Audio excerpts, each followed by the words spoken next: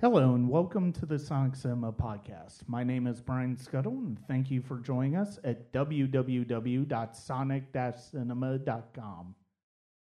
This podcast, I'm going to be discussing a short film, The House on Oak Street, with a friend of mine who actually suggested it for me, Marv Dickey. And it's a really fun discussion. We talk about the film, we talk about what we like and what we didn't like about the film, and we discuss film criticism in general.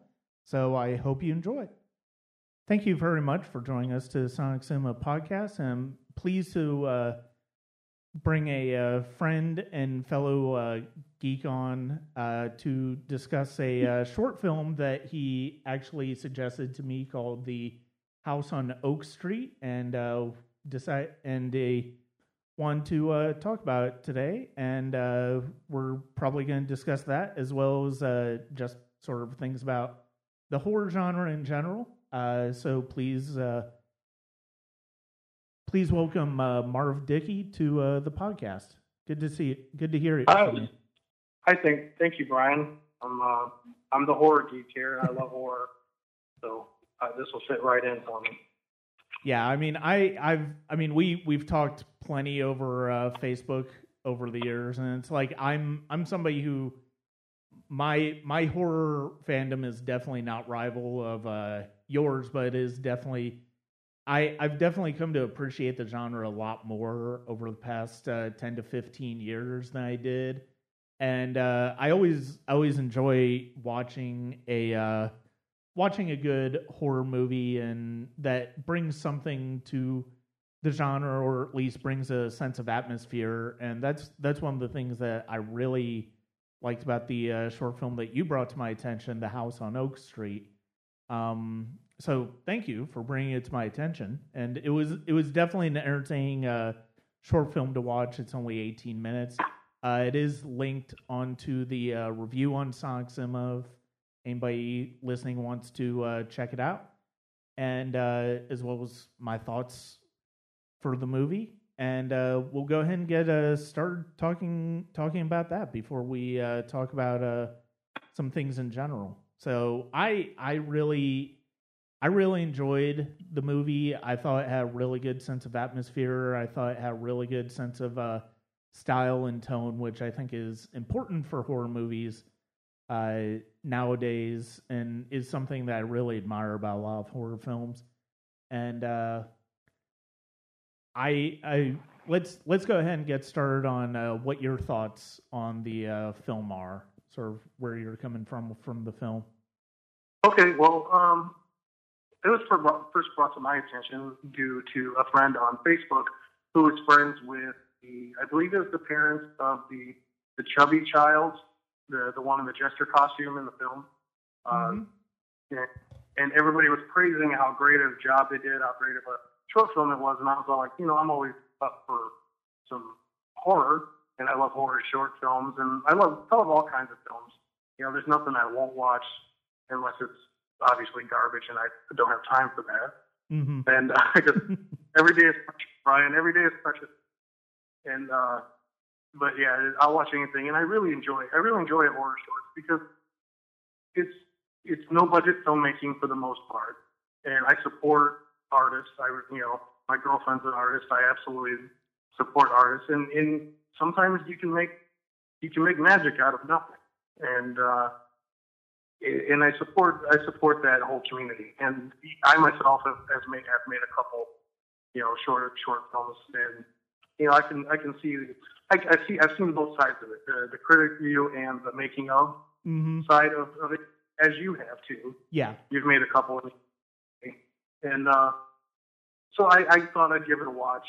And I don't know if it was them building it up, because everybody, the grandmothers, the aunts, the uncles, the parents commenting about how great a job they did. They're a little bit biased.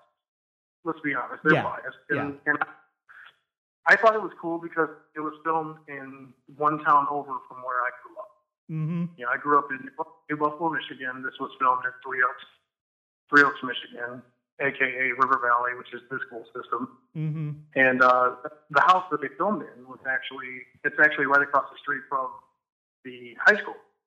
So they did a really good job hiding that it was kind of an old house in the woods. Yeah. Kind of atmosphere. And that's what I really enjoyed about one of the things I enjoyed about the film was it was Halloween appropriate. Mm-hmm. The setting, the scenery, the leaves. Like we started off with just with leaves blowing, and I really like that. I've seen quite a few short films where it's supposed to be Halloween time, but it's obviously springtime, or even maybe summer. And I'm a little bit harsh when it comes to that because you know me. Mm-hmm. You've seen for many Halloween starting at the beginning of October until I'm all sad and depressed that first week of November. I live for Halloween. I absolutely do. And when you get it wrong, I'm gonna hit you hard with some criticism. Mm-hmm. But they did good. They definitely built that atmosphere. So a little side note, a little fun fact about Three Oaks, Michigan. A couple movies that they're filmed there. I believe one was called Suspended Animation. I'm getting tripping over my tongue. I'm not 100% positive it was filmed there, but I was told it was. I don't have any proof, but I do know that the classic that airs every year on Fox Family, ABC Family, what's it called now? Freeform? I think it's called Freeform now. It's just the same stuff, but they play it constantly. Prancer, the 1989 film Prancer, is what I'm getting to. That was filmed in Three Oaks. Okay. If you want to see downtown Three Oaks, it hasn't changed much since the movie. It's kind of the town that time forgot. When Prancer, the plastic Prancer falls in the middle of the street at the beginning of the movie Prancer, you can see a good shot at downtown Three Oaks. Okay. And there you have it. Still like that today. All right. So a little fun fact for your listeners if they're curious. And the house is right across from, like I said, River Valley High School. And if they wanted to check out what the house looks like, I looked it up. My girlfriend and I looked it up on Google Maps about an hour ago to double check, make sure it is that house that was across the street from the high school. Yeah. And get a good look at it from the street and see how different it is, how they framed it right to make it seem like it was the old houses would. Yeah. No, that's actually very interesting to know that's right across from a high school, because I never would have suspected, based solely on the film, that anything else was by that house. So no, they did definitely do a very good job of hiding that and really, really not making that obvious that it's like, oh, this is, we did the best we could as far as like making this isolated, but no, they did do a really good job of. I never would have suspected that without you saying it. I mean, that's one of the things that I was interested about the movie when you suggested it to me, because of the fact that it is interesting to hear to know and to learn some of the personal connections to a film if somebody suggests it. I mean, one of the things that it's, living in Georgia now, I mean, they film so much in Georgia now. I mean, it's not just big films too, it's a lot of independent films. And we have a tendency at our theater to show a lot of smaller films, and a lot of them can be films that were done around this place. Like, we've got this, it's a faith-based movie, and it's like, it's basically everything that comes with, but it was filmed in Woodstock, which is like a few miles up the road from where we are.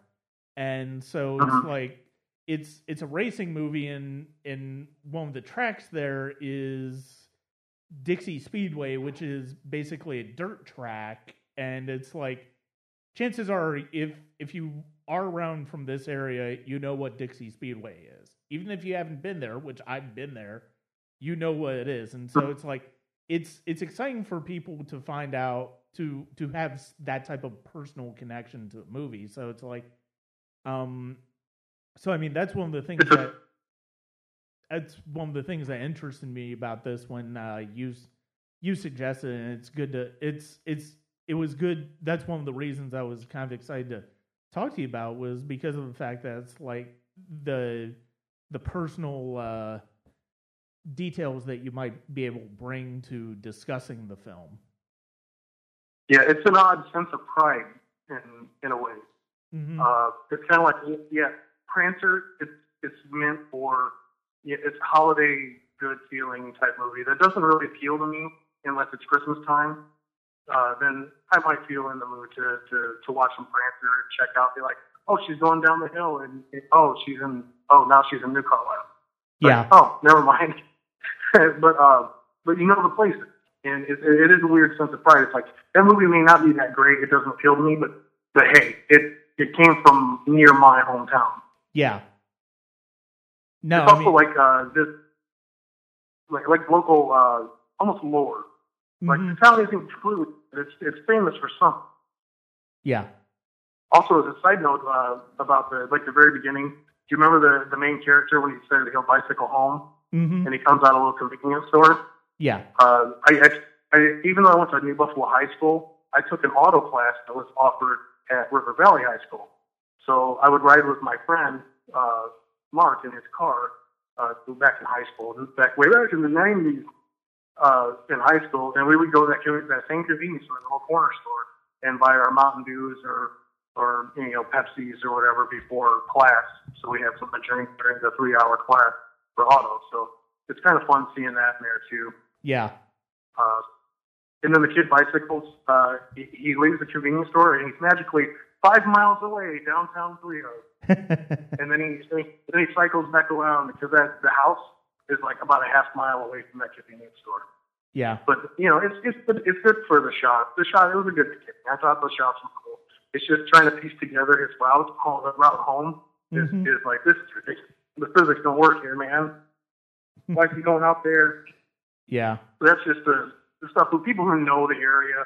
I'm sure movies that are filmed in Georgia or whatever, like Houston, you can be like, look, I know where that's at. But in the following scene, they're like 10 miles away, and then, okay, now they're back near where they were. Mm-hmm. I'm sure you've come across stuff like that. Well, and many the listeners probably can relate to that too. Right. No, absolutely.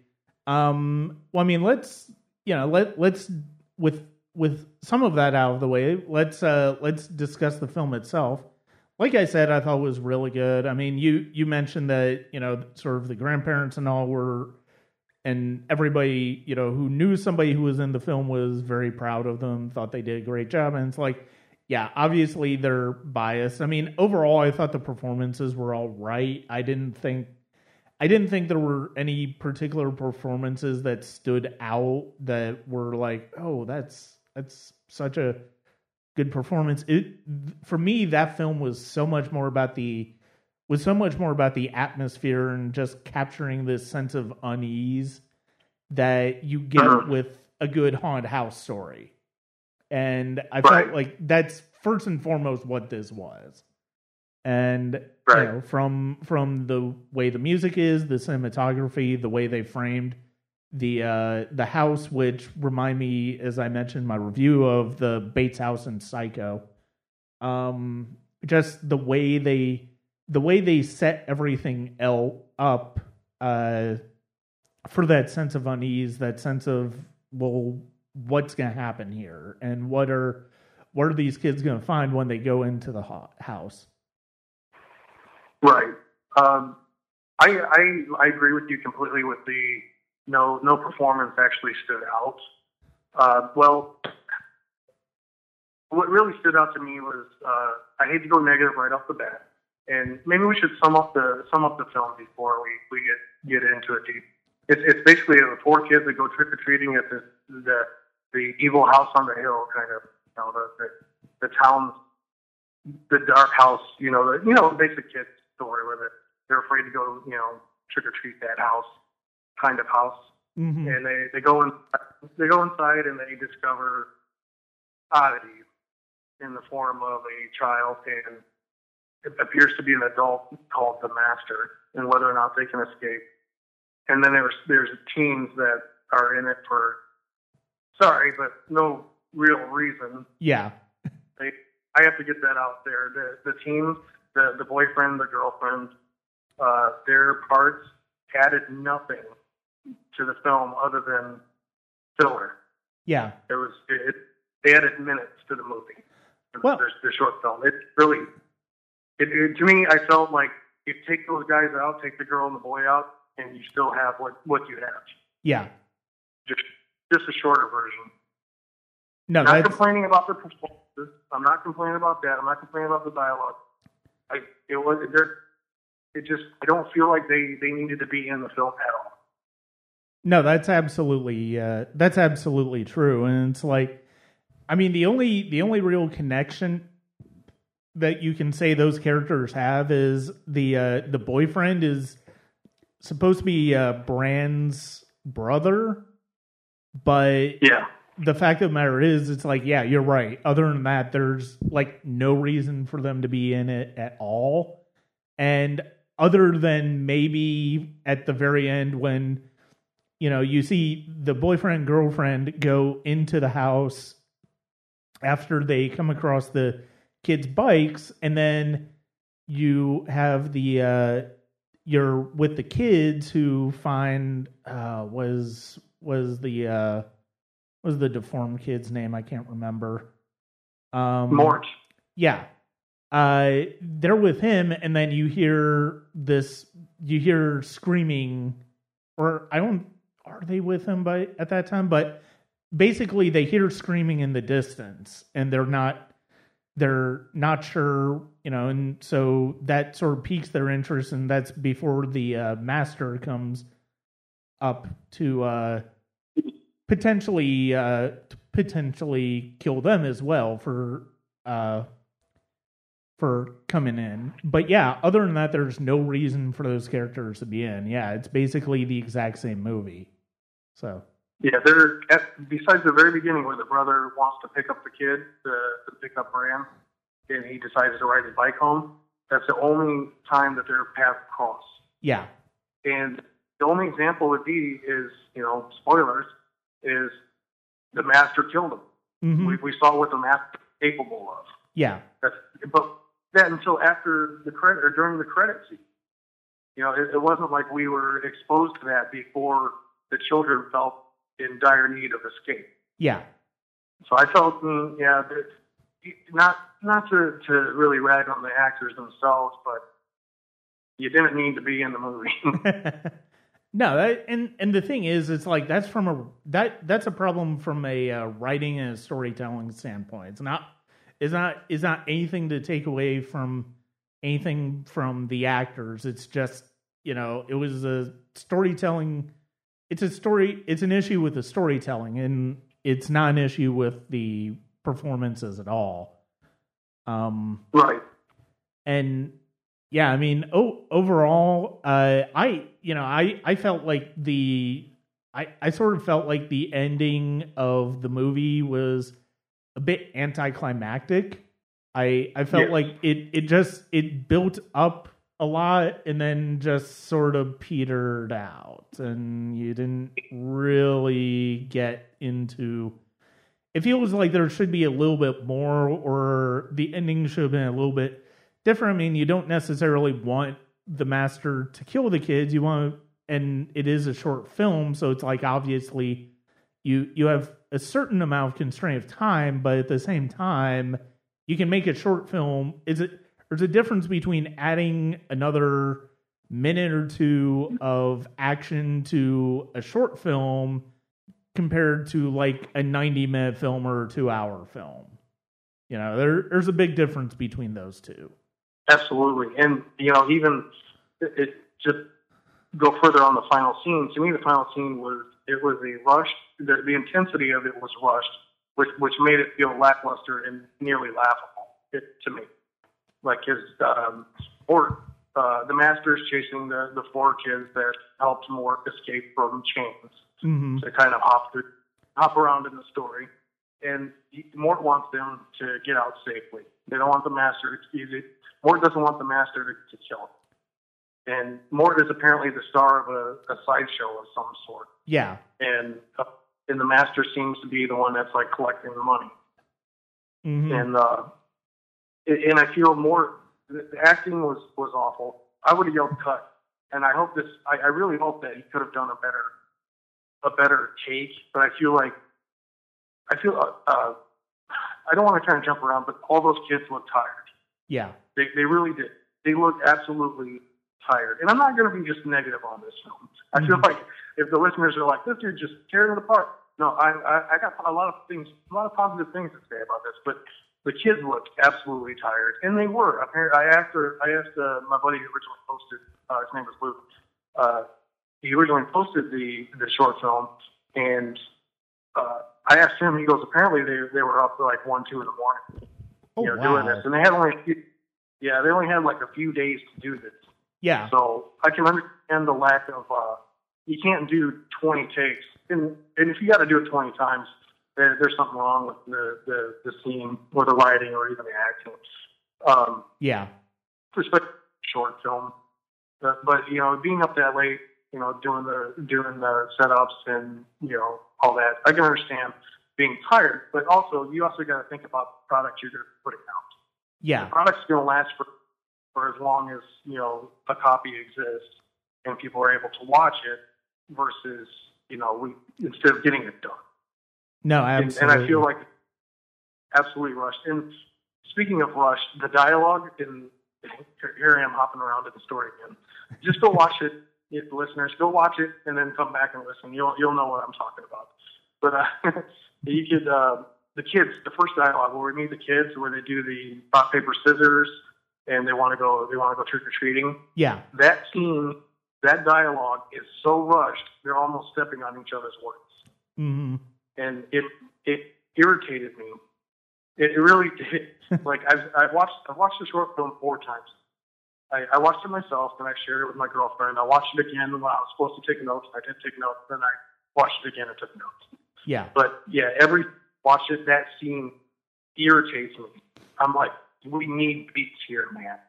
We really need some spacing in between these lines. Just take a deep breath, relax, and just say the words. Yeah. But I feel like he only wanted to do like the maximum of like 3 takes. Mm-hmm. And these kids being tired is just spitting these words out as fast as possible. And I feel that hurt the film, to be honest. Yeah. But that could be just. But I'm sure there's more out there like me that don't like a rushed scene. Mm-hmm. Well, and the thing is, it's like, and the fact is, it's like, yeah, that, especially if you're dealing with non-professional actors, which I'm guessing most of those kids are, if not all of them. I mean, I believe they're. Yeah. I mean, that's obviously going to have an effect on the performance as well. And And so, yeah, I mean, basically getting exhausted after a long day of shooting, which I would be too if I shot until like 1, 2 o'clock in the morning under those conditions. And yeah, the fact that you're dealing with non-professional actors, it's going to be a big difference. And it's like you really have to be patient, but also be able to try to get the best performance that you can get out of people. And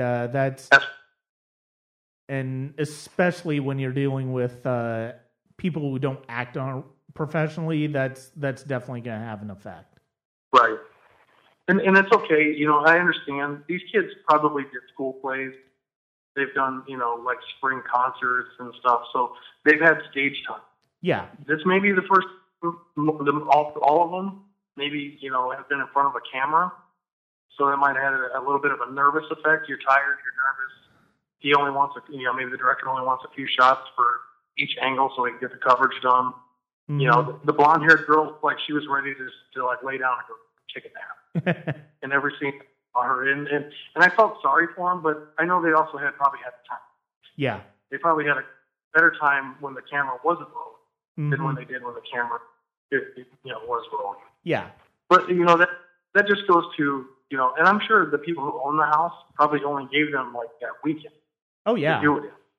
Yeah. And so again, it's also if you're here in Michigan, if you start filming in beginning of October, you better be done by mid-October, because late October it is going to look like a whole new season. It's about 20, 30 degrees cooler on Halloween than it is on October 1st. Yeah. And it's like I said, it's no budget filming.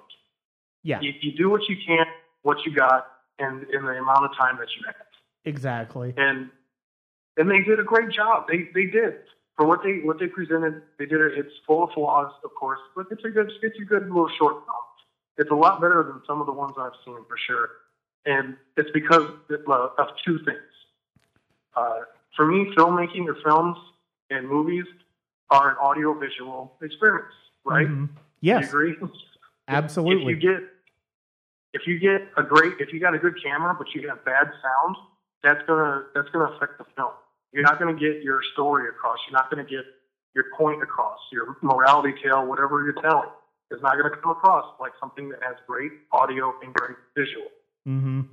This one has a little bit of both. It has good sound. Everything, all the dialogue, most, if not all, you could tell was little ADR, additional dialogue recording. Yeah. Is post-production audio. They did their dialogue over their film. Yeah. Like the music I thought the music was spot on.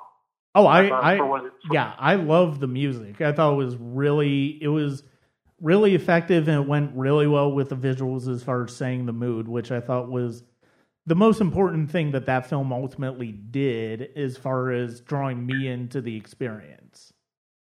So, yeah. I mean, that's. But I do have a couple. Go ahead, sorry. No, and that's.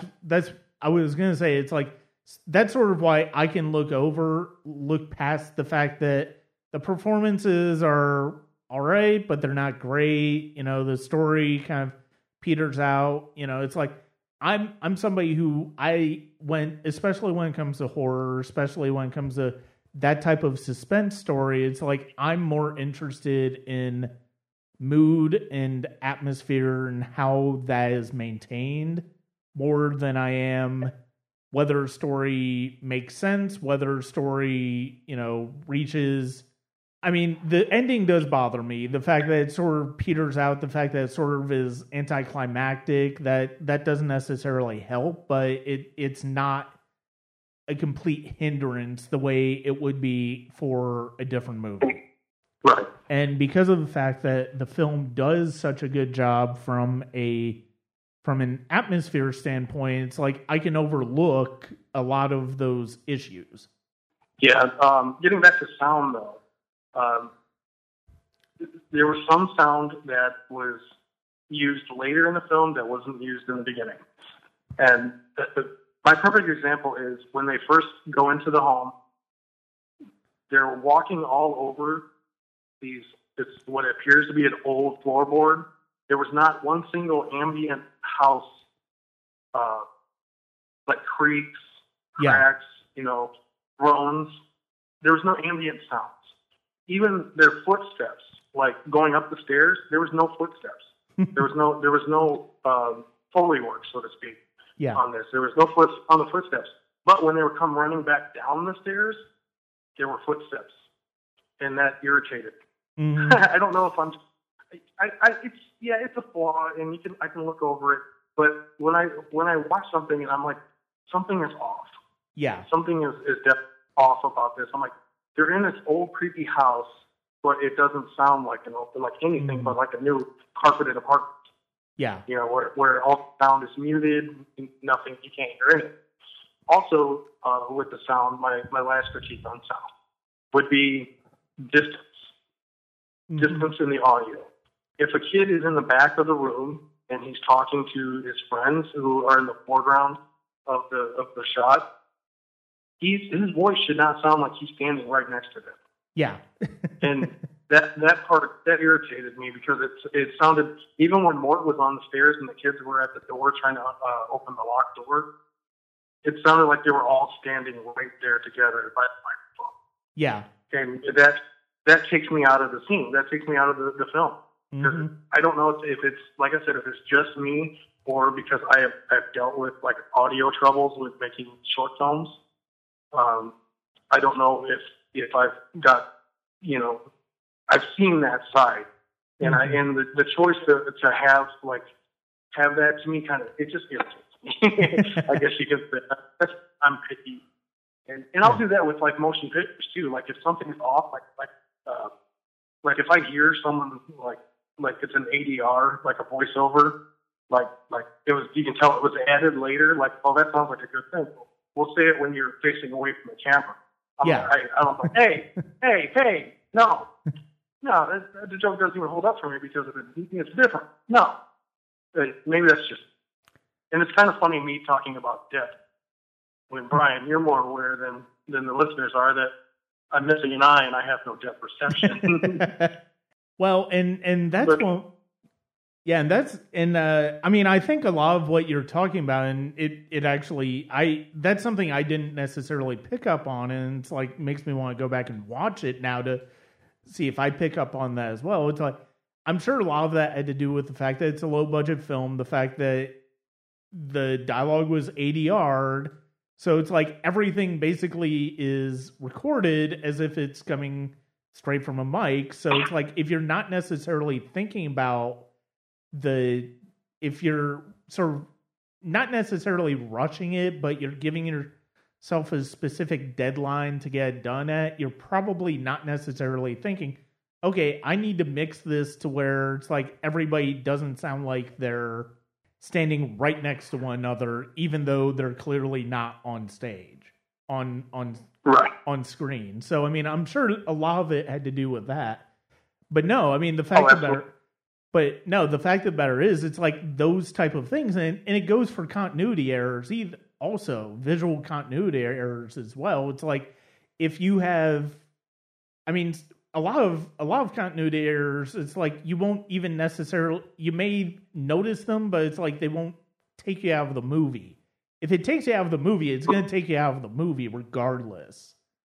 If you notice it, especially if it's like something, wait a minute, that doesn't make sense. Why am I hearing their voice they're in two different places in the shot? Why am I hearing their voice as clearly as I'm hearing this voice?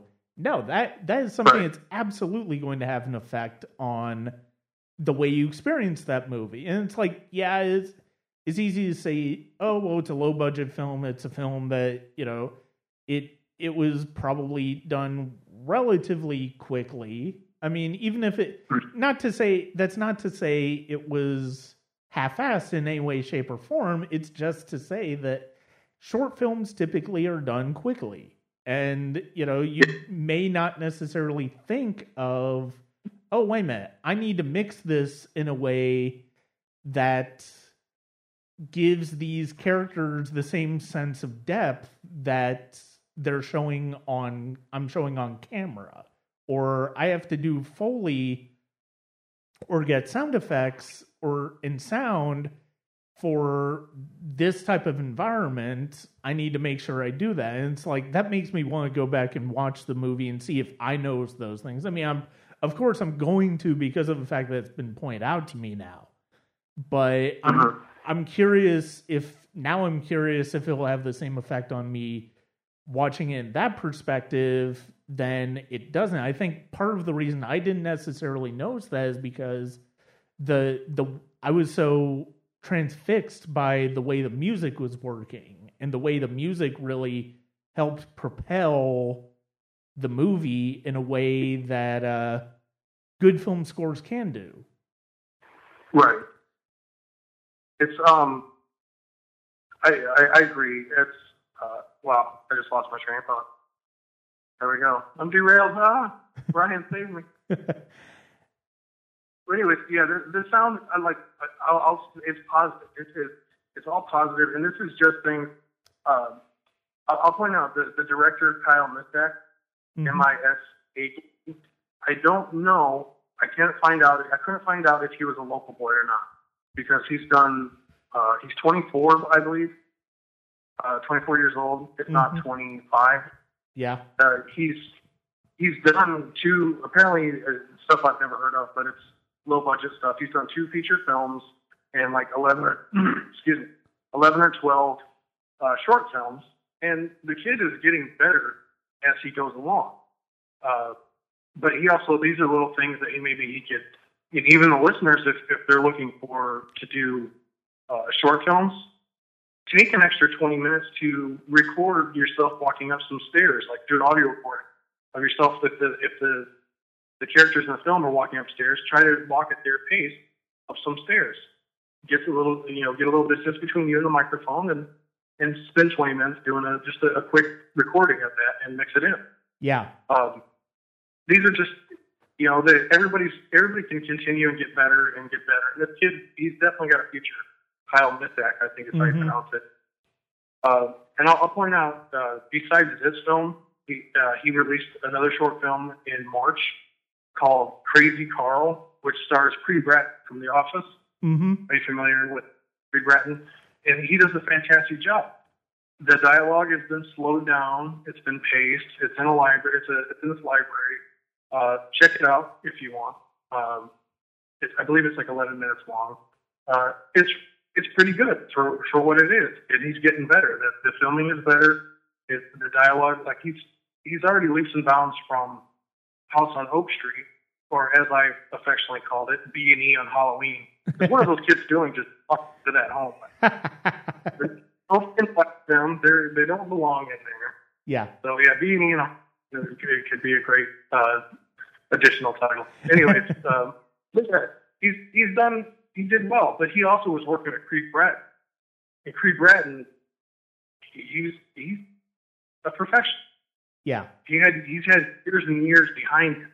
So sometimes, and I've worked with even a couple of people who have done acting before, nothing, there's no celebrities or anything, but they were easier to work with, and I let them, pace out the scene. I'll give me a take, and then you can do a take. So that's how I used to work it when I used to direct a bunch of shows and stuff. But and I could see that Creed Bratton's professionalism had a big effect on Kyle Mithak. Mm-hmm. Just in that short film. So I'm sure he's learned. The kid's got a future. He's learning as he goes. But there's, back to House on Oak Street. I enjoyed it. I think it was good. Other than those minor things, that's the end of my negatives. I still got positives coming, Brian. Yeah. Well, yeah, and one of the okay, and one of the things, sure.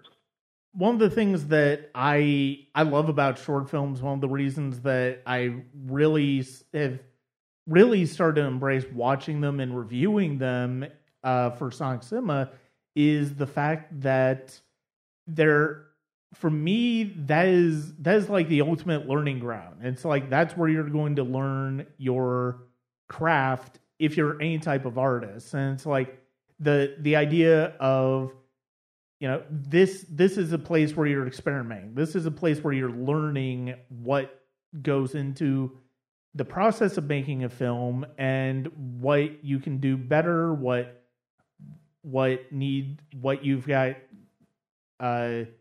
that's working, what you have that's not working. And so it's like the idea that, well, some of his other films are pretty good. That doesn't necessarily surprise me because it's like, I can at least tell from this movie that, yeah, he's got talent. Yeah, he understands a lot of what goes into the process of filmmaking and the process of storytelling.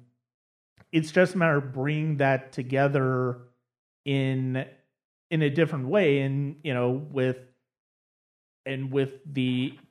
professional actors as opposed to actors who haven't, who don't do it professionally. It's going to make a big difference, and that's one of the things that I've noticed in talking to filmmakers just about their own work, and it's definitely something that you get an appreciation for if you're able to watch short films, which is like there's so many places to watch short films now, and it's like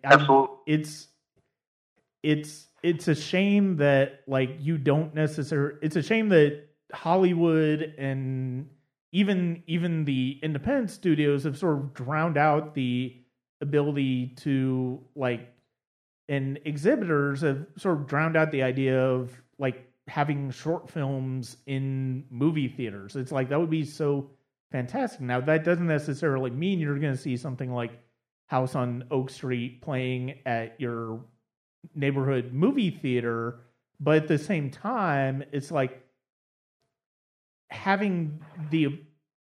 being able to point people in the direction of like, this is out here, this is how you go look for it. It's like, that's one of the things that I love about watching short films, is the fact that it's like, it feels even more so than any other experience I have watching movies, as I feel like I'm learning about something that I wouldn't have necessarily had the opportunity to learn about before, seeing filmmakers I wouldn't have necessarily seen before, either because of the fact that their films don't get distributed except for online, or they're short filmmakers and they just haven't had that opportunity to make a feature yet. And so that's one of the things that's really excited me about watching short films over the years, and one of the things that I really appreciate about the medium. Oh, I couldn't agree more. The like you said, it's short films are learning experiences. They're play. You're starting to mold your own sculpture of who you are as an artist by each little class, so to speak. And each class is a film. You learn about your oversights. You learn about what you did right. You learn about what you did wrong. But, I couldn't agree more with you there. Like even Hollywood directors now, they direct commercials without credit. Mm-hmm. Like I heard, I believe it was Rob Zombie on one of Kevin Smith's podcasts. Sorry to plug him on your podcast. No, that's all right. But he mentioned that he's directed a ton of commercials. Mm-hmm. All that is more practice for him. Granted, it's a paycheck. I'm sure it's more of a paycheck at this point than it is a learning experience. But I'm sure he's still learning. I'm sure he's still picking up things from just who knows? It might be a medication commercial. Mm-hmm. a new wonder miracle pill coming out. Who knows? You see that old lady riding a bike or something in the sunset. Who knew Rob Zombie is the one that did that? I'm not saying I know which ones he did, but right. And like I said to begin with, everybody as an artists are always improving. If you're not improving, then why are you still trying to do what you're trying to do? Yeah. If you're not learning. And this kid is obviously Kyle Missek, and he uses the same crew of mm-hmm. people. His sound and his editors, they're the same people. So I'm wondering if he went to school with them. They're just not getting the credit because, directors are the lead singer of the band, so to speak. Not many people know what the bass player, the drummer names are, but you sure know who the lead singer is. And it's a shame sometimes because there are really gifted editors out there. There are really gifted sound technicians out there that are great at what they do. Just what they do isn't being a rock star in people's eyes, like the public eyes. And I do enjoy short films a lot, and I have since, I would say, the mid-'90s when I first discovered short films that weren't Three Stooges and Looney Tunes mm-hmm. and Disney, I was like, whoa, there's this whole world out there. I got a hold of a VHS tape. I don't know what it was, but it was from a festival of sorts. And it was called Short Film Showcase, I believe, or something similar, a title similar.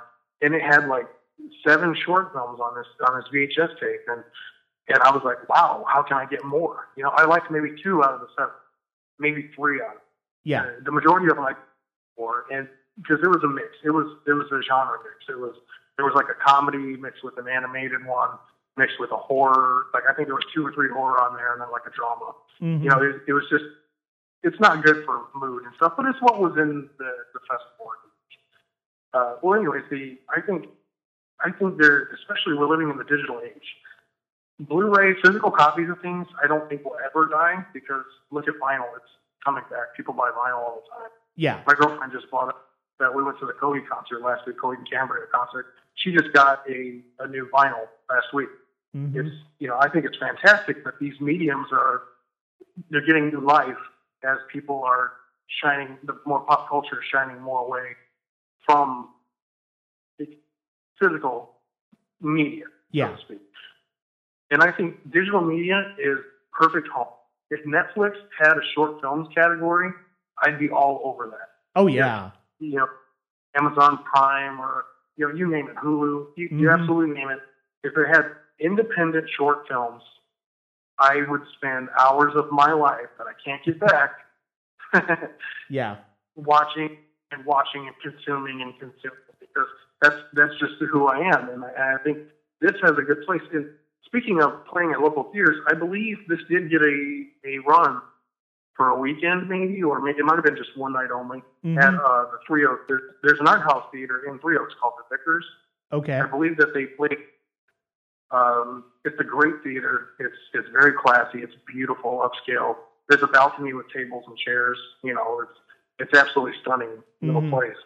I got to see Pan's Labyrinth there, and they had a short animated short film showcase where it was like a 5 or 6 person orchestra that was playing along with it. It was awesome. It's something you just can't experience anymore. Yeah, they don't even do that anymore. They did it for a few years or whatever, but I thought it was fantastic. It's a great little theater. I'm sorry I'm plugging all this stuff all over the podcast. That's all right. But yeah, if you're ever in Three Oaks, go check out a movie there. They always have something. All the independent films that you'll see at the Academy Awards, they'll have a run through there through the year. They almost always get them all. Yeah. And I don't get down there more to check more things out, but you do what you can, and you don't do what you can. Mm-hmm. But I'm glad they at least got to see it on the big screen, so to speak. Kids. Oh yeah. Their work, the effort, and it's more good than bad. Yeah. Yeah. And I did enjoy it. I did enjoy it. It's just the stickler in me. I can't stop but be like, picking things out.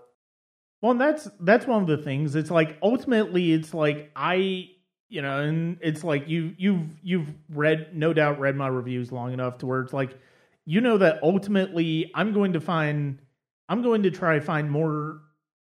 to look more for the positive in a movie than I am in negative. And it's like, if I'm really negative on a film, it's like, there's a very specific reason for it. It's like, I don't feel like this film did enough.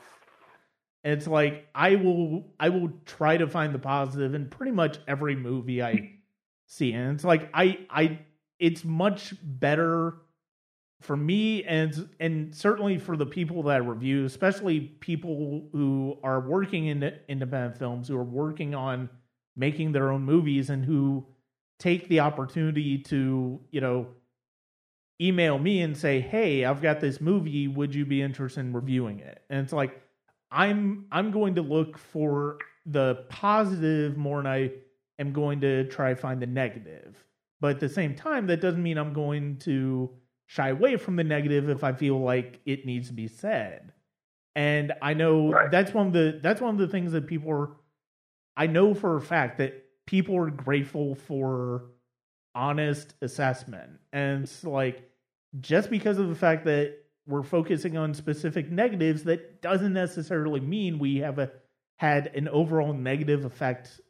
The film had no negative impact on us. It just means that this stood out for us. This was something that we felt was important to point out. And this is something that I feel like can be improved on.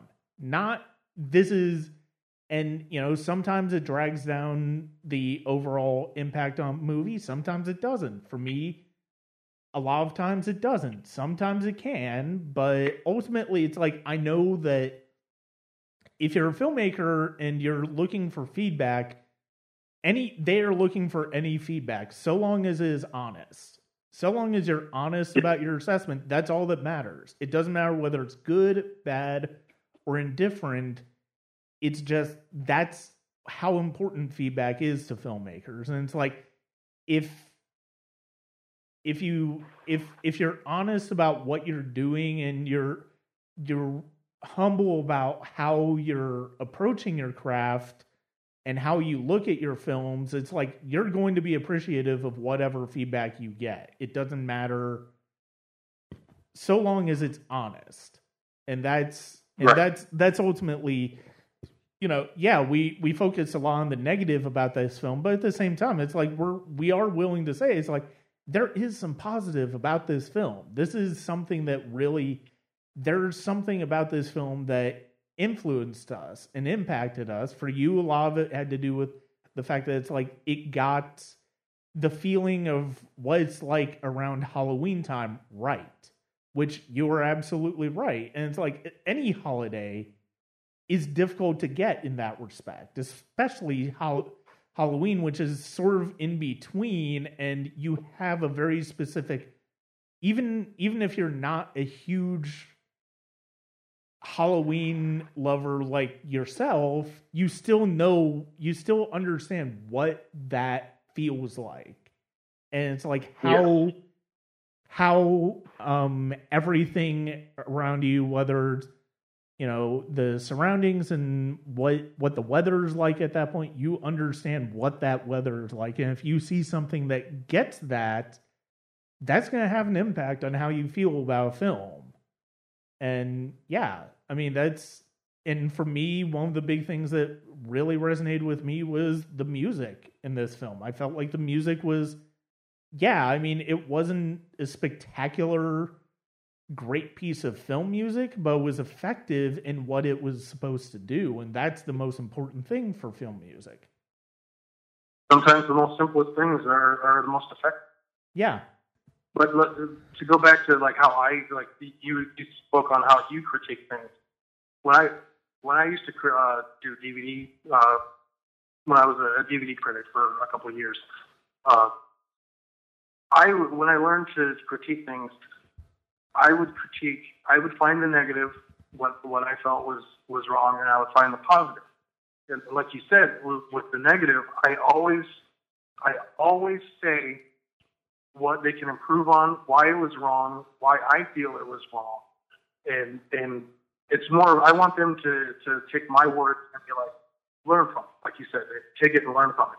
I know there's a lot of people, like a lot of teenagers who want to review movies as soon as they're out, like day one, like Guardians of the Galaxy Volume 2 is out, so I got to go watch it, the early show, and then get home and make a review for YouTube. And they're like, sucks, bro. Mm-hmm. Well, why did it suck? Yeah. It just sucks. Well, tell me why. So a lot of the people on the internet, I'm going to dog on them a little bit. You're not I'm not a real critic. I'm not going to say I'm a real critic. You're a real critic because you got a site and you do a very good job.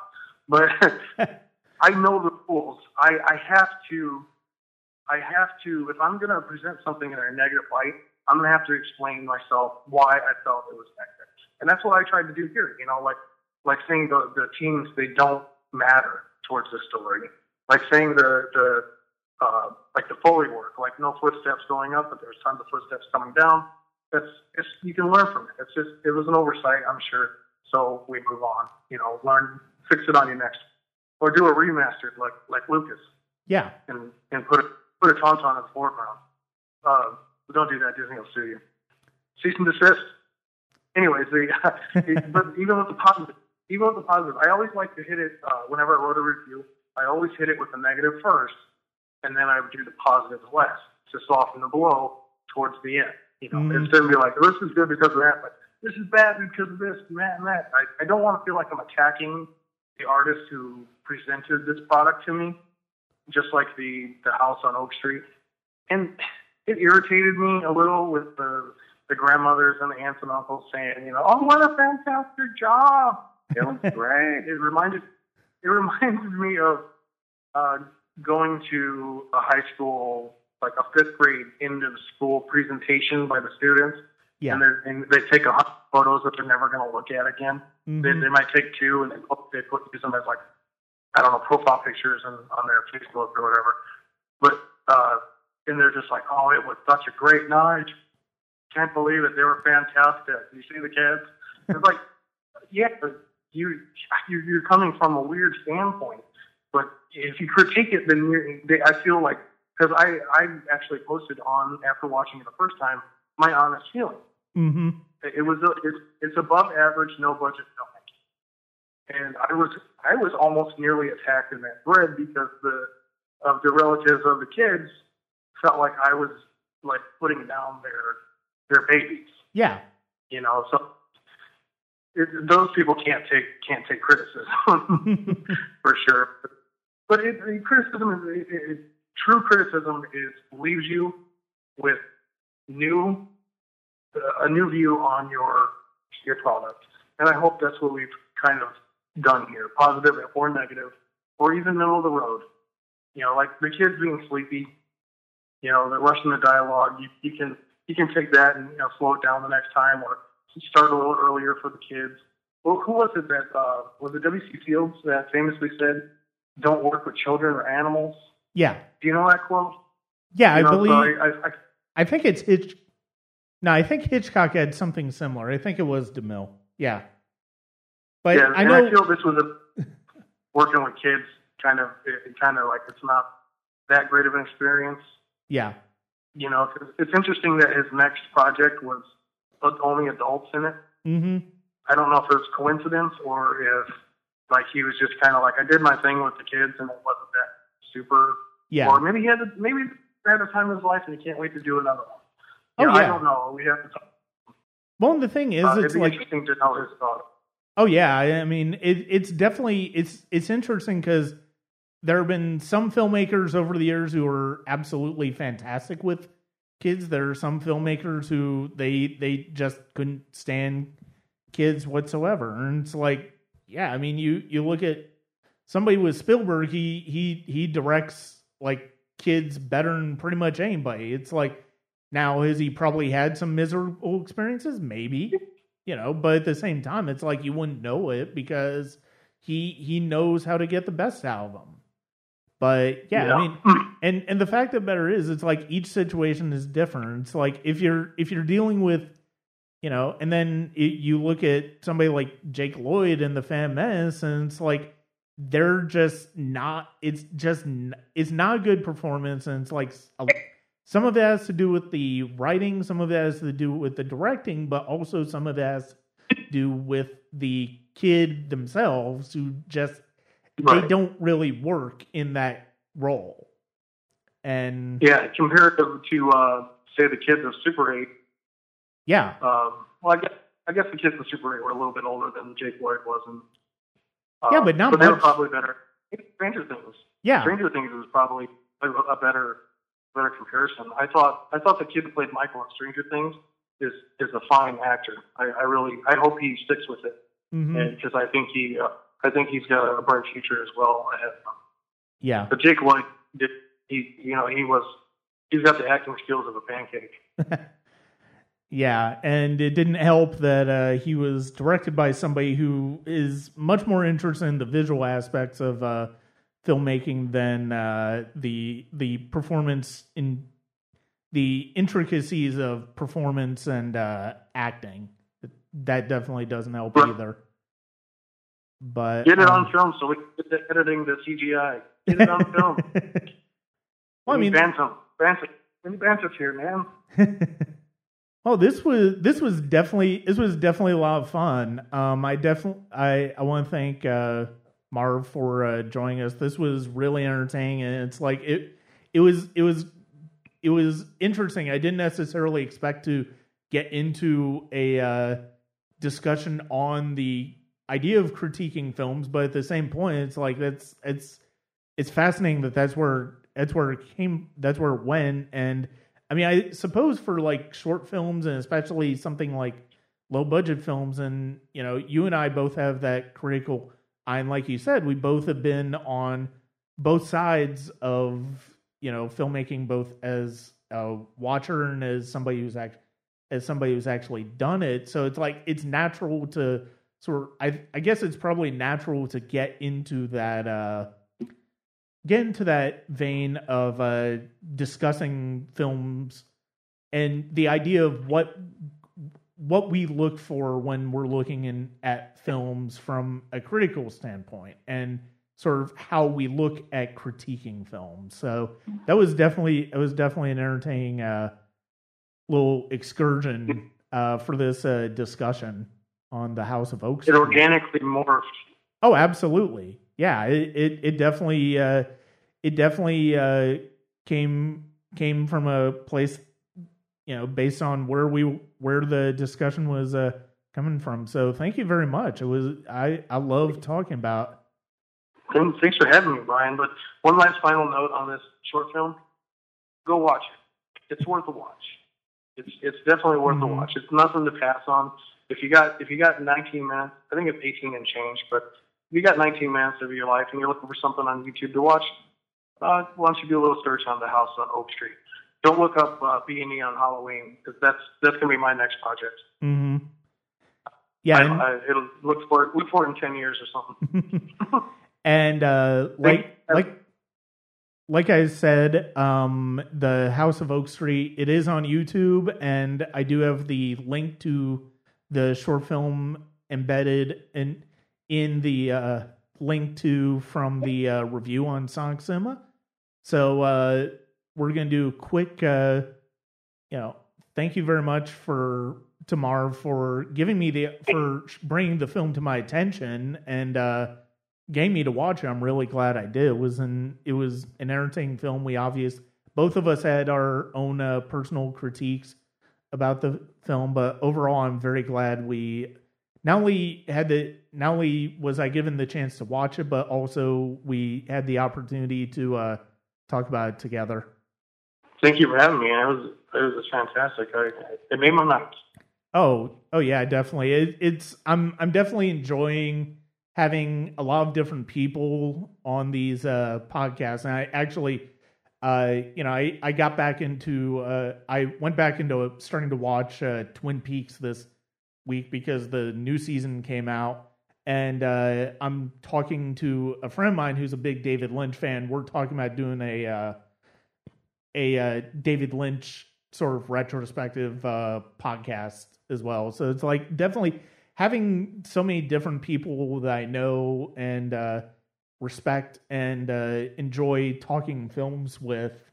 I'm definitely excited to have these opportunities to talk to people. So thank you very much for thank you for giving me the film and giving me the opportunity to talk to you, over the phone, which we haven't really had too many opportunities to do. No, we haven't. But I would like to say this. I'm glad you're not doing a David Lynch retrospective with me, because I am not a fan of work at all. Yeah. Well, and it's funny. My friend who's doing the, he's actually doing he's a musician as well. And he's doing a concert inspired by David Lynch and doing a lot of music from David Lynch's film. So it's like that next week. So that's part of that also is going to go into all of that. So it's like I'm looking forward to that. And I have filmmaker about a month ago who I had discussion with on Scorsese, and had some different filmmakers I've talked to about their films, and just all of these different topics and people I'm bringing in for the topics. It's been really entertaining. So thank you for being a part of that. Anytime, man. But now that you're talking about the Scorsese with someone and Lynch with someone else, and then it's a no-budget short film of me, am I like in the basement? Am I the guest you go down to the basement to record with and be like, show me something you've watched? and then go up into the high society big filmmakers upstairs. No, I wouldn't look at that at all. I just it's one of the things that's been great about this is having all of these different ideas of like, oh hey, we could have this discussion, we could have this discussion, and it's like this is a very different discussion than those discussions, and it's like all of them for me have value. And it's like, because of the fact that it's like each conversation is different. And it's like, that's one of the things that's been so exciting about all of these is the fact that it's like, well, I'm not going to have the same conversation with you about this film as I'm going to have with somebody about Scorsese or David Lynch or their own work or all of that stuff, or with the same type of discussion I'll have with Ron about Star Wars, if that's what we do. And it's like, it's very exciting to have all of these. Yeah, it's eclectic, and I hope it's entertaining for people who decide to listen to this. And it's like, wow, he's doing some really, really entertaining things, talking about films and talking about just different aspects of filmmaking and different types of filmmaking. Right. Well, let's get out of here. Okay, yeah, sounds good. So I feel like we're trying to go to an outro, and I kept rambling on about being a basement dweller. Oh, please, you're nothing of the sort. I know, I'm just having a little fun. So thank you very much. Thank you very much to Marv Dickey for helping out on this episode of the Sonic Cinema podcast. Anytime.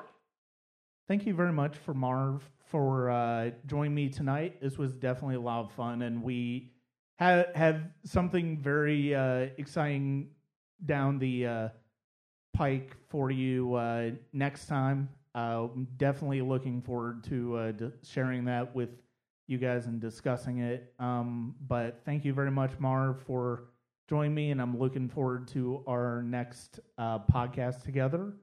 And for now, thank you for joining us for the Sonic Cinema podcast. And this is Brian Scuttle. Have a good night.